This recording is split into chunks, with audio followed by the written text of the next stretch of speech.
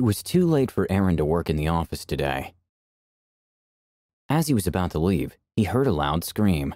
The scream was very painful, as if someone was screaming in very intense pain.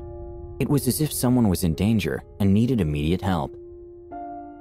Aaron could hold no longer. He went down to check who it really was and what was the matter with that person. But to his surprise, there was nobody present at the place from where the voice actually originated from. It was strange there was no sign of that person, and the sound too. He tried finding every possible area up to his reach, but no, nothing found. There's a dense forest just in front. Aaron walked towards that forest, but didn't see anyone there, either. That's strange, he thought in his head. While heading back from the woods, Aaron took notice of Luke's vehicle, which was parked a few kilometers away from that forest. He became curious of what Luke was doing in the jungle at such late night, so he decided to go see Luke to know the case. He headed towards his car, but as he went closer to Luke's car, Luke fled the car like an air, on its topmost speed. Aaron could not understand a thing. He thought maybe Luke was in a hurry, or maybe he had not noticed Aaron coming. So he decided to make a call to confirm the same. But to his shock, he came to know that Luke was sleeping in his house after coming from the office. And the call was picked up by his wife Nancy, who had confirmed the same. Aaron thought maybe he was mistaken with the whole car scenario, and thought it to be Luke's car. So further paying no heed to it, he left towards his home.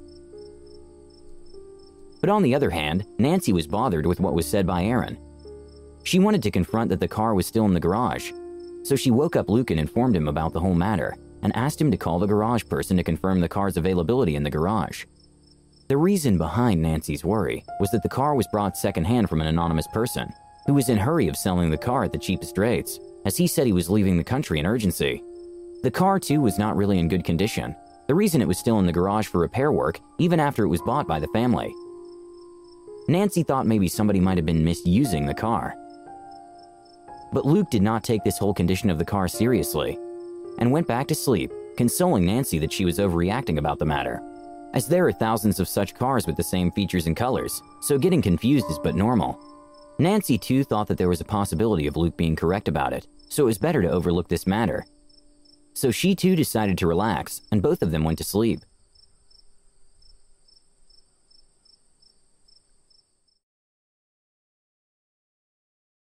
Though Luke had consoled Nancy about the car being seen at some other place, but the reality was he was too worried about the whole situation. So he went to the garage the very next day to check, where he got to know that the car was all made up to be taken at home. Luke could not hold his excitement about the news and brought the car at home ASAP, as it is their dream car. They are middle-class families, and it is really a matter of luck to get such a car cheaply. Well, things went well for some days with the car, but later on they started to encounter some problems with the car. The matter of fact was, the car went missing each night, and as if it was stolen by somebody for a purpose. And the family could not understand what the hell was going on with the car. Luke was confused, so he decided to play a camera in his parking to catch the person who was doing the same. But it was all unproductive. He could get nobody out of it. But one day the police came to Luke's house. They suspect Luke of being the main culprit in a murder. Because Luke's car was seen there, and some locals also saw the car at the murder spot, police say Luke killed an employee of a well-known company. The murder happened the same day that they had received the call from Aaron about their car. Luke told police that the car was in the garage for repairs that day. As evidence, he spoke of the receipt he had with him. The police were surprised to see it. That means someone in the garage may have misused the car. They will go to the garage and find out. Shortly after the police left, another car pulled up in front of Luke's house. Someone from the car looks at the car parked in front of Luke's garage. He's a little surprised, then he left.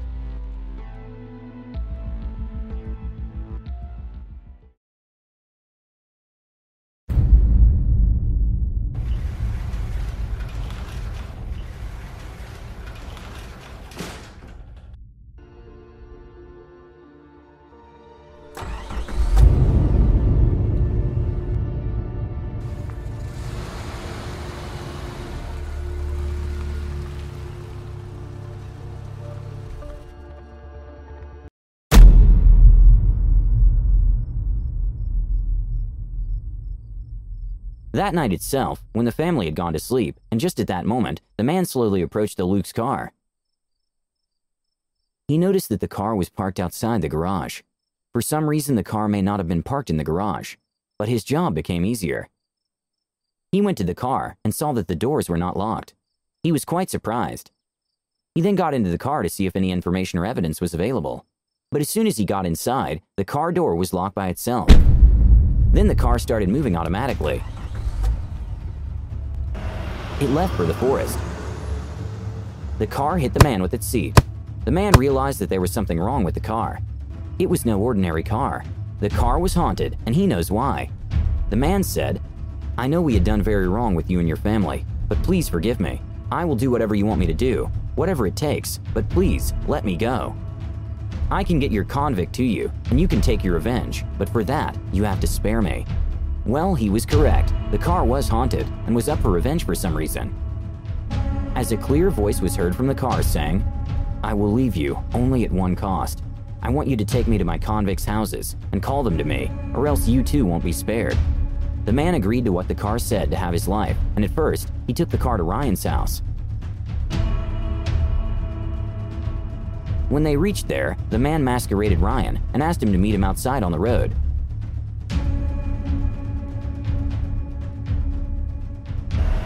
But as soon as Ryan came out of the house to the road, the car hit him hard enough to lose his life all at once.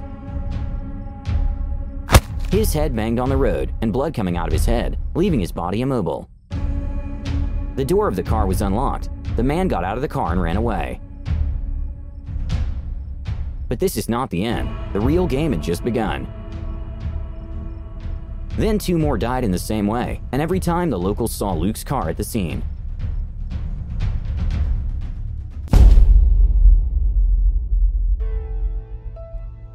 Over and over again, the police visited Luke in new murder cases because of that car. Luke was frustrated and decided to get the roots of this whole situation to the car and the murders.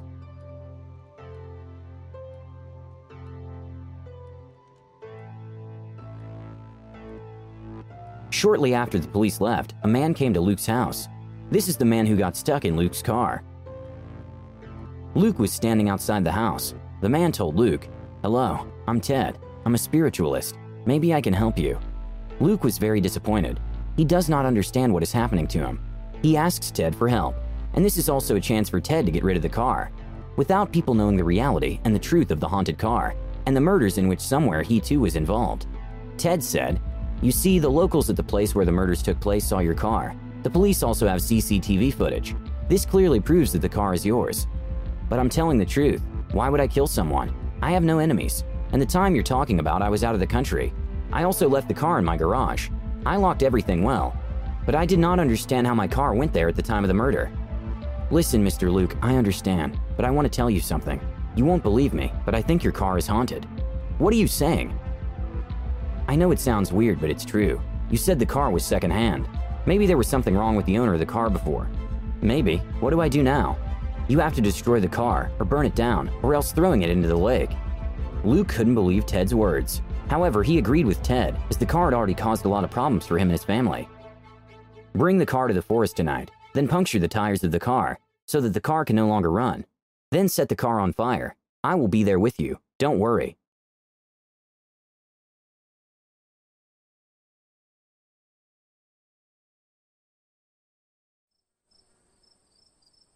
Luke did so. When he came to the forest, he first informed Ted, and then punctured the wheels of the car. In the meanwhile, Ted came. He was very happy to see the condition of the car. Thinking that there was no danger, he was about to set the car on fire. At that time, the car came into action. The car hit Ted with its door.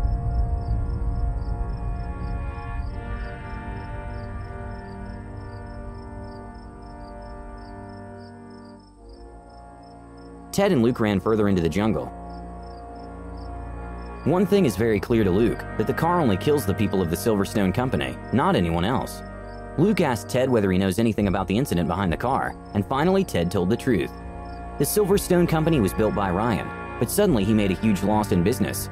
The company was about to close. At this time, Felix offered to buy half the company's shares. Ryan also agreed. In fact, there was no way not to accept the offer, but from then the problem started. One by one, Felix started recruiting his employees, excluding all Ryan's old employees. He started running the business on his own. Felix did not listen to any of Ryan's words. At one point, Felix wanted to buy Ryan's entire company, but Ryan wasn't happy with the decision. And so one day, Ryan planned to kill Felix. Ryan, along with some of his employees who were close to him, killed Felix and his family in the same car. One of Ryan's men sells the car to you, who was later found dead in the forest. Then why the car is trying to kill you? Because I'm also a close friend of Ryan. I also helped him in this work. That means you're not a spiritualist. You lied to me, but why? Because like everyone else, this car would kill me. I needed to destroy the car, which I could not do alone. And now that you know everything, I have to kill you too. Ted pulled out a revolver and aimed it at Luke. Luke realized his time was short. At that moment, a strong flashlight hit the eyes of Ted, making him unable to see Luke. And then a strong object hit Ted hard to make him fall on the ground. There it was. It was the car Felix was driving. The car backed up a little. Then Felix vanished from the driver's seat. Ted groans on the ground. Luke picked up the gun and aimed it at Ted. Let's go to the police station, Mr. Ted, and tell the rest of the story there. Ted told the police everything. How he, Ryan, and Ryan's employees killed Felix and his family. After the investigation, police got to its roots, where Luke was declared as not guilty and was given a clear chit. After its revenge, Felix had left the car, and still today the car belongs to Luke.